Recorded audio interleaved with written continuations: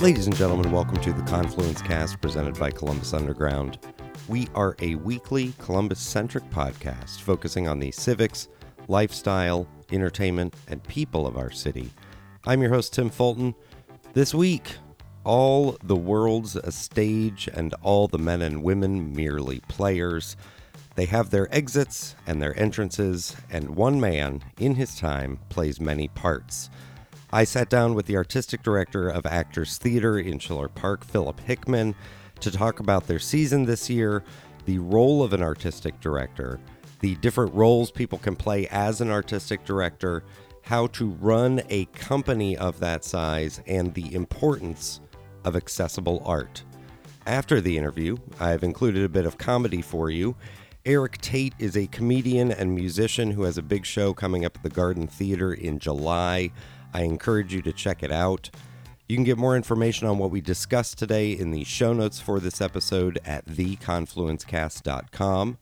Also, the Confluence Cast is on Patreon.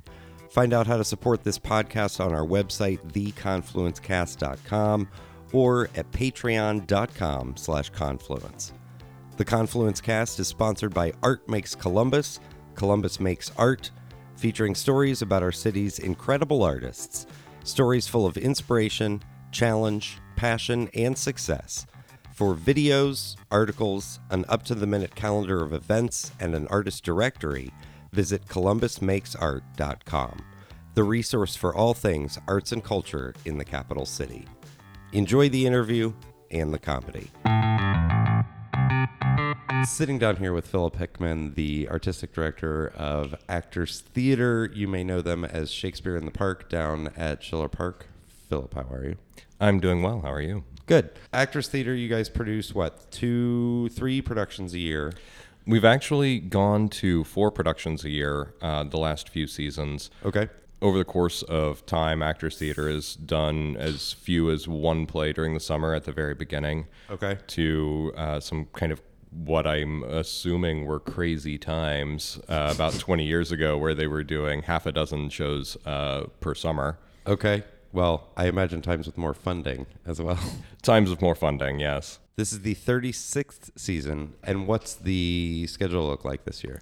Well, the schedule this year is opening with Julius Caesar, followed by an adaptation of Pride and Prejudice. Then we're doing a little smash hit comedy called The Emperor of the Moon by Afra Ben.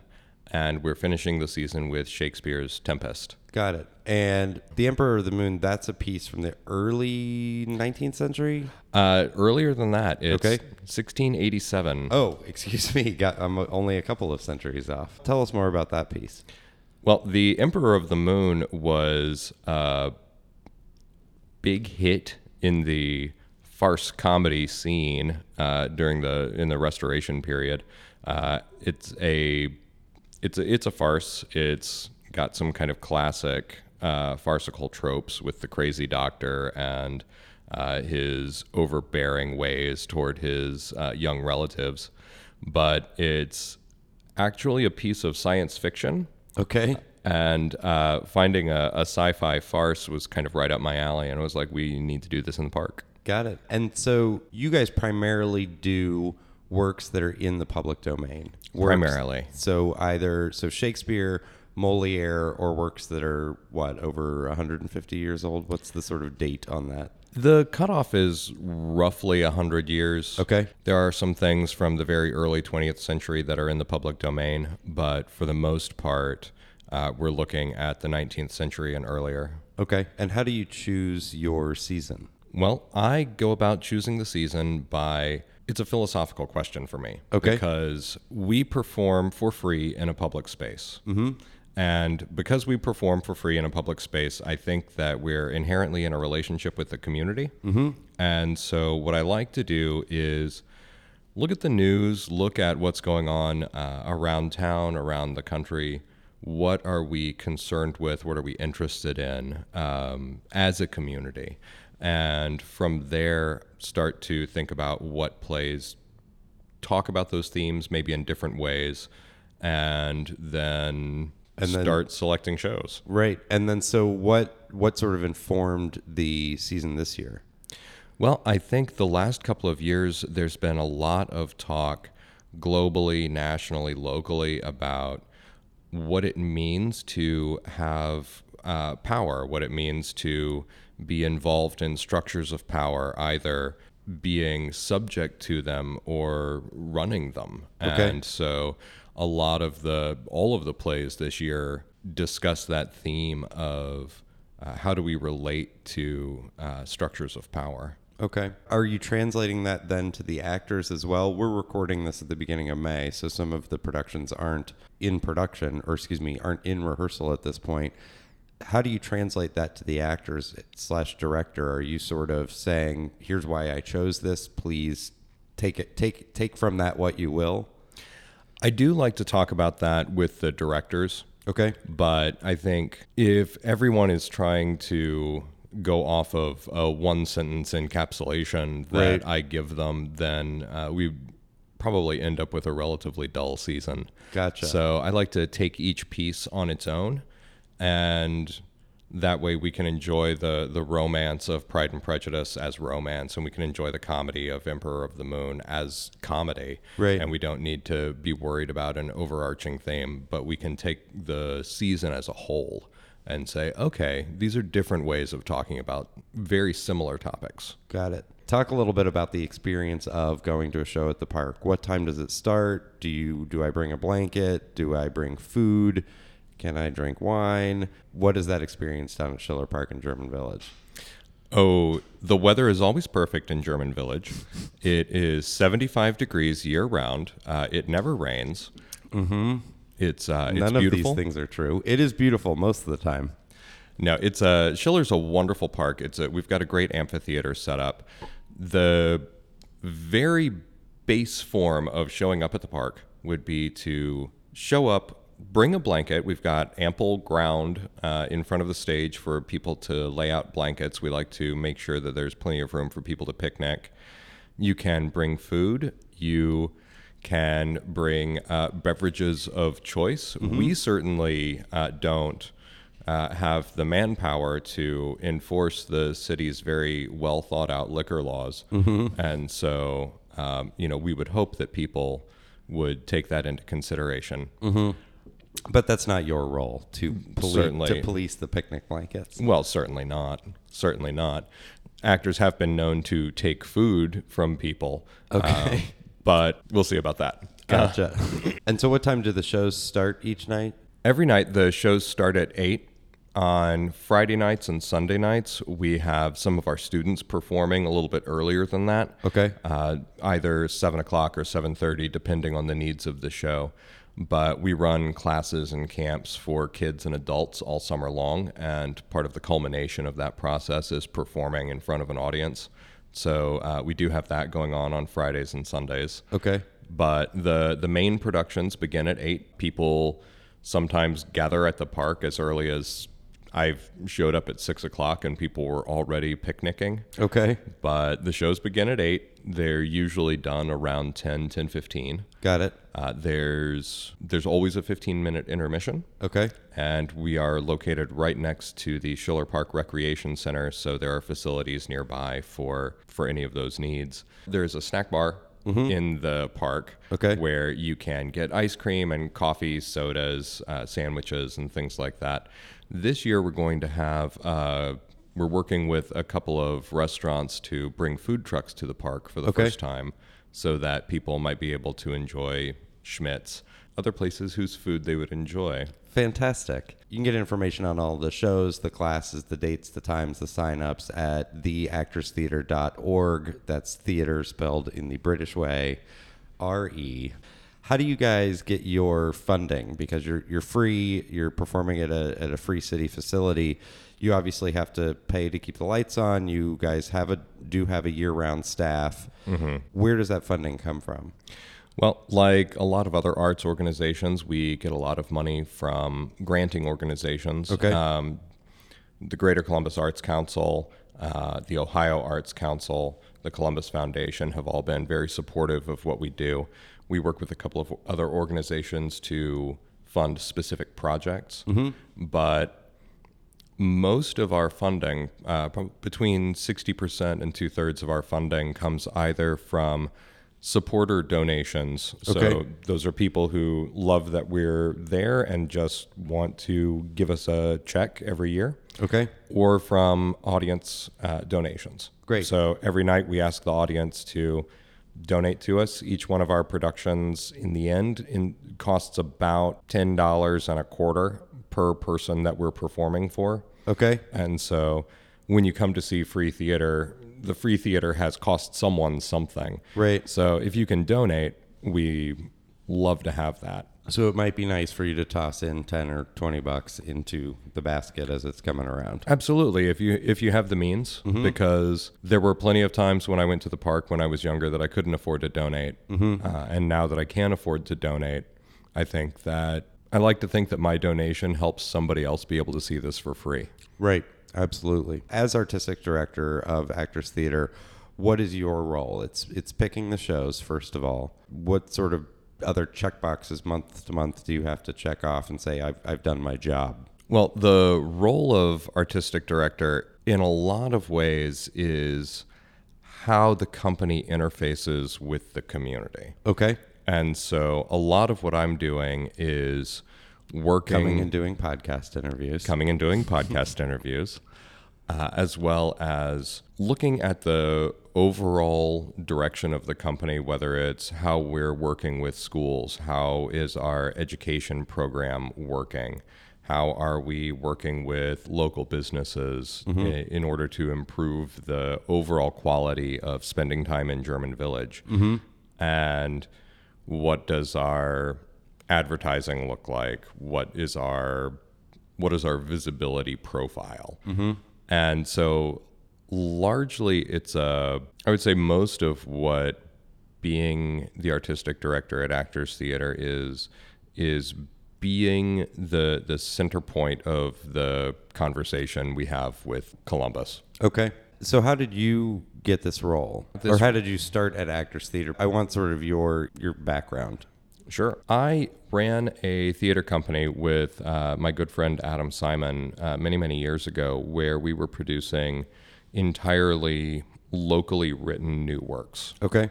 What was that company called? That company was called Foolish Bison. Okay. And we ran Foolish Bison for about 5 years.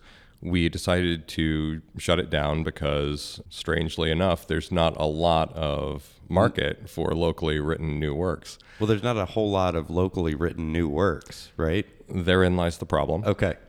The market is not necessarily the audience, but the work to produce. Exactly. So it would have been 2010, we started working as artists with other companies. Okay. And so I started acting at Actors Theater in 2010 in the production of Treasure Island. Okay.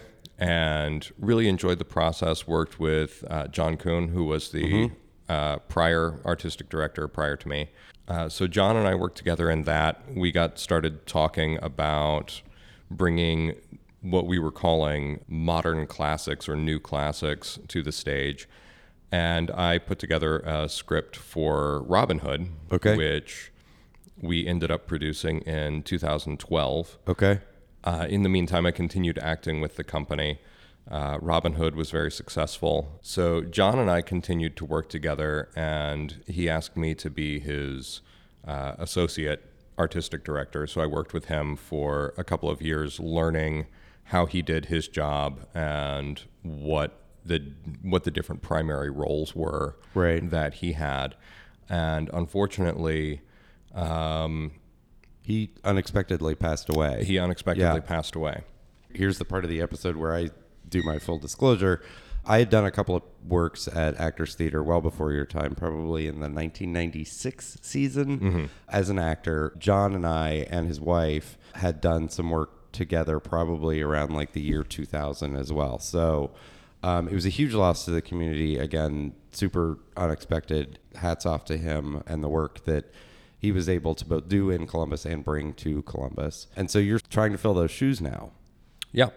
How's it going? Well, one thing that I always loved about John was that John encouraged you to be your own artist. Mm-hmm. And so while I do feel a pressure to live up to who John was and what John did, at the same time, we came to theater from different directions. We have different ideas and different thoughts. And so it's been... Well, and he is a very, at least outwardly, the perception of him is of a very classically trained, patriarchal almost figure. Mm-hmm. You know, he's the guy who walks into a room and gets shit done. Right. And you, again, from outward appearances, you are much more a theater kid grown up, you know, who is much more interested in the process and also getting it done. But your way of getting it done, it seems to me, is a lot more centered around the art and not necessarily the logistics of it. Sure. That's the great thing about having a company, is that Adam Simon, who I mentioned earlier, is great at logistics. Okay. And he actually had been working behind the scenes at Actors Theater for the last couple of years. Oh, and so you have him, John's tenure. You're working with him as well. Yep. Great. And so logistically, a lot of the same structure that was being put in place over the last couple of years of John's tenure is the same structure that we've got now. And so that's where there's been a lot of continuity, is the structure of the company. Part of the idea of building that structure, when we were installing it, the idea was that you could bring new people in and it wouldn't crash the company. This is an organism that can live on its own. It's Exactly. bigger than any one person. Exactly. Back in my day, there were musicals that the company would do, basically one big musical a season. Yep. You guys don't do that anymore. I will sort of insert here my personal knowledge on it. At the time, the company was charging money for people to see it. Yes. Someone from the city or some angry resident said, hey, this is a public park. You can't charge a ticket fee for somebody to come here. And so that sort of took away the funding for the musicals. Is that right? That's one of the versions of it that I've heard. Oh, okay. So I've heard kind of multiple thoughts on that. One was that there was a lot of pushback because they were roping off an area. And so that roped off area might have been the problem. Okay. I do know that it's not legal to charge money for admission to something in a public park unless it's a festival of some kind that's designated that way. Okay. Like it's licensed specifically. Exactly. Gotcha. And so somewhere between those two things lies the truth, in addition to the fact that even when charging money, you still need an extraordinary amount of money in order to produce a musical. Right. And so what are for people that don't know, what are sort of the costs behind that? I mean, there's a reason why you guys are doing work in the public domain. You don't have to pay to do it. Right. And actually, to clarify on that point, we usually do 1 or 2 shows a year that are not public domain. Oh, okay. For instance, this adaptation of Pride and Prejudice is not public domain. Oh, okay. It was adapted by John Jory, who was the artistic director at Actors Theater of Louisville. Okay. And so it's not so much about public domain, strictly speaking, as it is about the fact that royalties for a musical on average cost about 4 times as much as they do for an equivalent play. Okay. And so, something that was done in the last 15 years or so, you're going to pay, say $100 a night to do the play, but it might cost as much as $400 or $500 a night to perform that musical. And then those are sort of the numbers that you're working with. So when you do like 3 productions a week for 3 weeks, we're talking about, well, let's make it easy. When you're doing 4 productions a week for 3 weeks, you're talking about $3,000. Right. And that's in addition to, you guys are a semi-professional company, so you're paying a little bit of money to the actors. There's then, and we're not even talking about paying for working musicians to come in. Exactly. And I think you've joked to me in the past that, a working actor is willing to take whatever you're able to give them. A working musician has a rate. They're going to come in and say, okay, this is how much it costs for me to come and play. Yeah.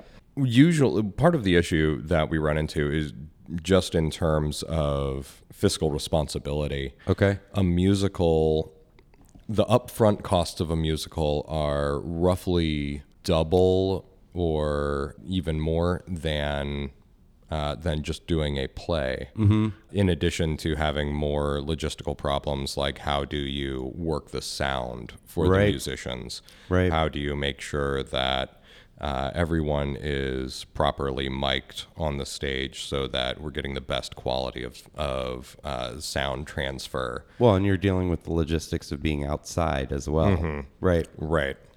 And so it's, in a lot of ways, it's a gamble. And so it's kind of the question of, do I have the money in my pocket to cover this loss if we get rained out for multiple nights for 3 weeks running?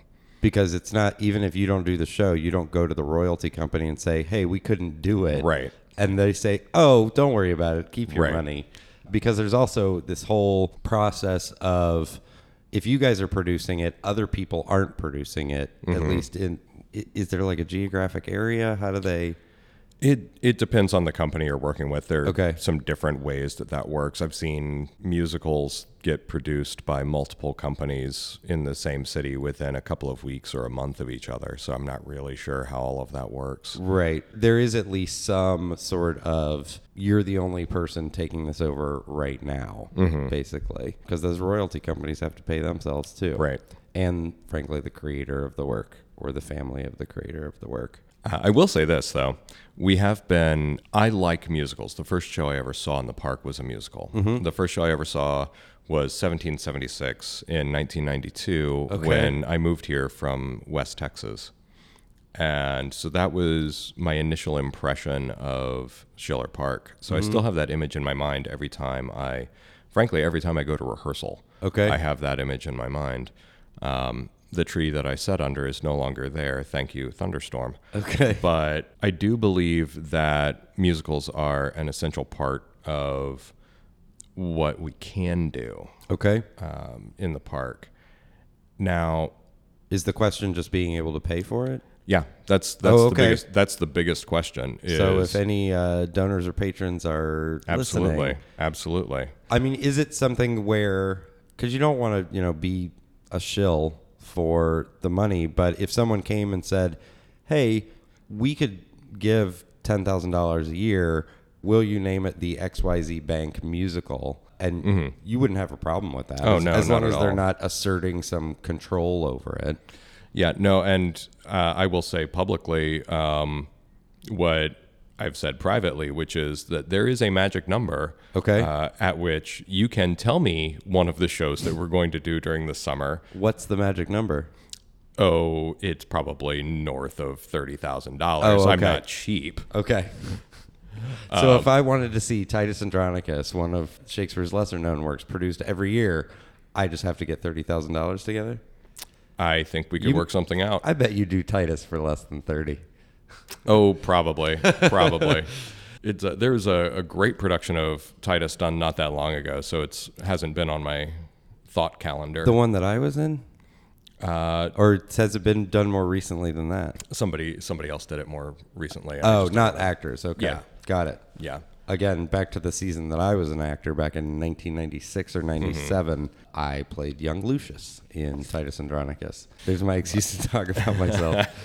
We did a production of The Winter's Tale last year that was infused with mountain and traditional American music. And so I think there were about, if I recall correctly, there were about 30 songs in that show played live by the actors, playing guitars and bass and washboard and all that kind of thing. So you guys are looking for sort of new experiences in addition. You're not necessarily updating Shakespearean work, because I think that, yes, that's a valuable thing to happen. I think maybe sometimes it happens too much, but you're looking for new ways to present the work. Yeah, new ways to present the work, but also ways to bring music organically into the productions that we're doing. I think that music is kind of a vital means of communication. Absolutely. And so figuring out how and where we can do that in the budget that we have is important to me. The Emperor of the Moon, for instance, has, I think, 3 musical numbers in it that are just native to it. But it was, written 150 years before there was anything that we would call a musical. Okay. In the sense that the characters are, communicating their thoughts and plot narrative through song. Okay. So this is prior to that, but it's still music that's built into the show and music that has a purpose in the show. And so it's not a musical, but it's in the neighborhood. It lives on the outskirts of Musicalville. There are musical elements to it. Yeah. Cool. Again, you can get more information on everything that Phil and I discussed today in the show notes for this episode, also at The Actors Theatre, spelled the British way.org. Just to wrap up, talk about what the general philosophy behind Actors Theatre is, why it's in Columbus, and give me your thoughts on that. Okay. Well, Actors Theatre was originally started in order to offer free entertainment to neighbors. Okay. From local residents to their neighbors. It's always been at Schiller Park, right? It's always been at Schiller Park. Okay. And that message has continued, and I think over the years that message has grown with the company. Mm-hmm. And the fact is that we live in a community that has a large spectrum of socioeconomic status. We have a very diverse community. And what we put on stage, I think, needs to represent that community. Okay. Because we have people come through the park all the time and watch rehearsals. Yeah. And so I think about the kids that come and watch rehearsals almost as much as I think about our audiences. Okay. Because our audiences come and they know Shakespeare. They're excited to see Shakespeare. But the kids that are going through the park that are, maybe going over to fish in the pond, or maybe they're just skateboarding through the bike path. Right. They don't have the same interaction with Shakespeare. But when I see those kids stop and watch 10 or 15, 20 minutes of rehearsal and then start to talk to the actors about what's going on and ask them about the narrative of the show, I know that we've done part of our job being to invite them in, to invite them to participate, not because we're some expert other that comes in and dictates condescends to the community. Right. But instead, I think kids need to see themselves on stage. They need to have an aspirational view of seeing themselves in large and important roles in life. Maybe with sword fights. And pratfalls. Great. Philip, thank you so much for your time. Glad to be here. Okay, so I'm going to tell you one more story, and then I will leave. This is 2 years ago. I was in Atlanta, Georgia. And while I was in Atlanta, Georgia, I accidentally walked into a strip club. Here's the story. I travel around doing comedy and things like that, and it's fun. And I'm also a bit of an amateur magician, and so what I do is whenever I'm in a strange city, I always like to go visit the local magic shop just to hang out with other guys who got beat up a lot in high school. So I was in Atlanta, and I was I was like, oh, I'm gonna go find them, because I was there for a gig. So I wanted to go find the shop and hang out. So I whip out my iPhone and I Google magic shop. At the time, it was like I had an iPhone. I'm a baller.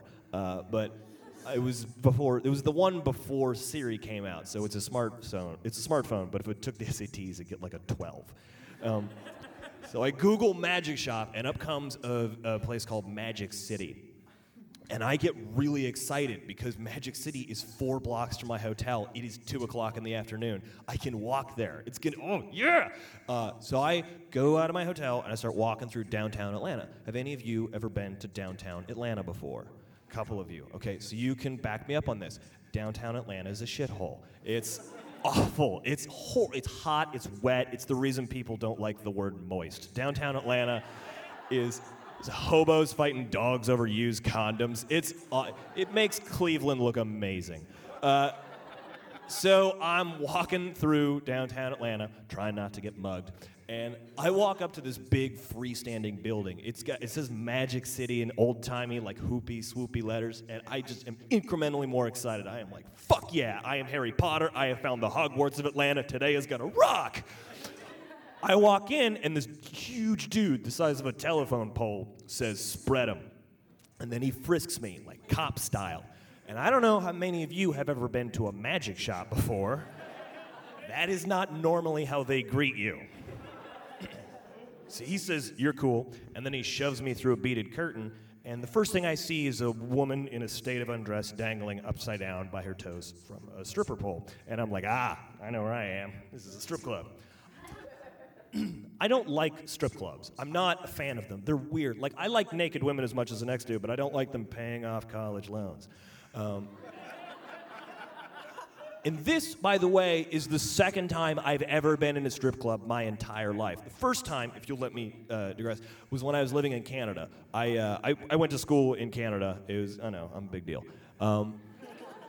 I went to school up there, and a buddy of mine turned 19, which is the drinking age. Everyone said, we're going to go to a strip club. I was like, I don't want to go. They're like, you don't have a choice. So we ended up going. We went to the Brass Rail, which is the big strip club there.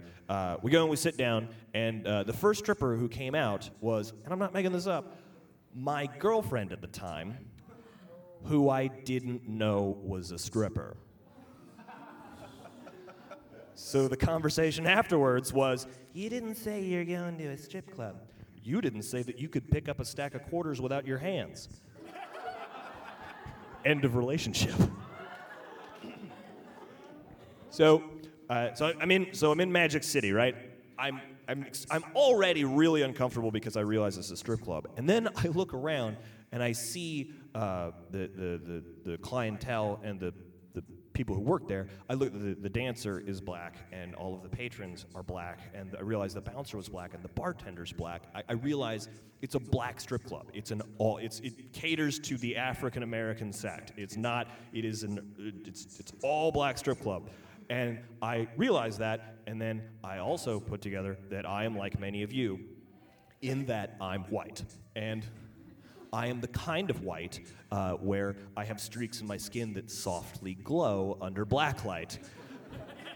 So I put together that I am the only white guy in an all-black strip club, and I'm glowing. Everybody sees me.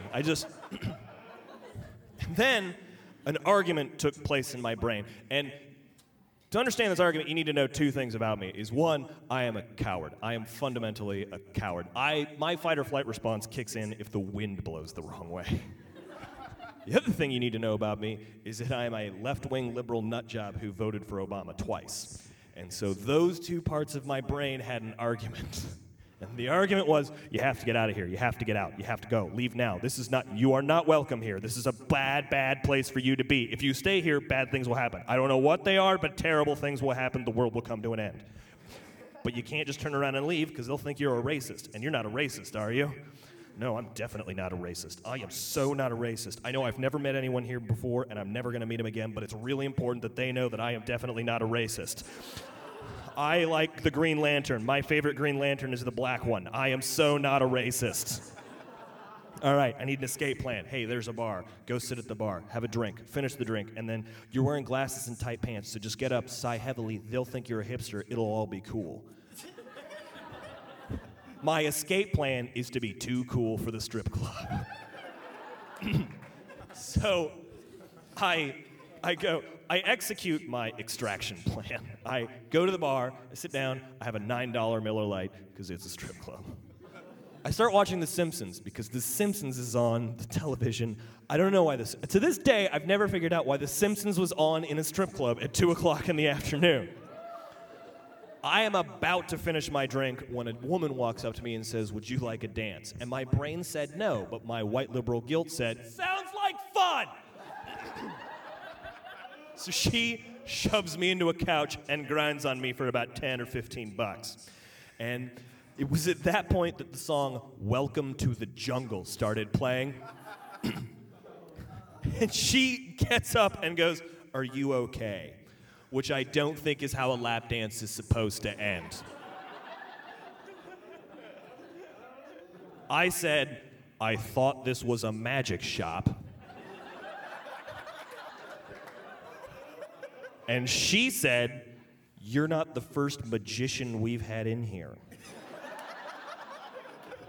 And then she took me by the hand and walked me to the door. And I am not clever enough to make this up. As we passed the bouncer, she said, "We have another Copperfield."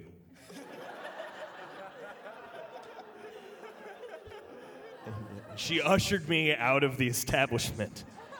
I started walking back to my hotel. And then, what happened next was the most humiliating moment of my adult life. As I walked through downtown Atlanta, the still nude stripper exited the strip club and waved at me like I was a school child. My name is Eric Tate. You guys have been wicked. Thank you very much. Have a great night.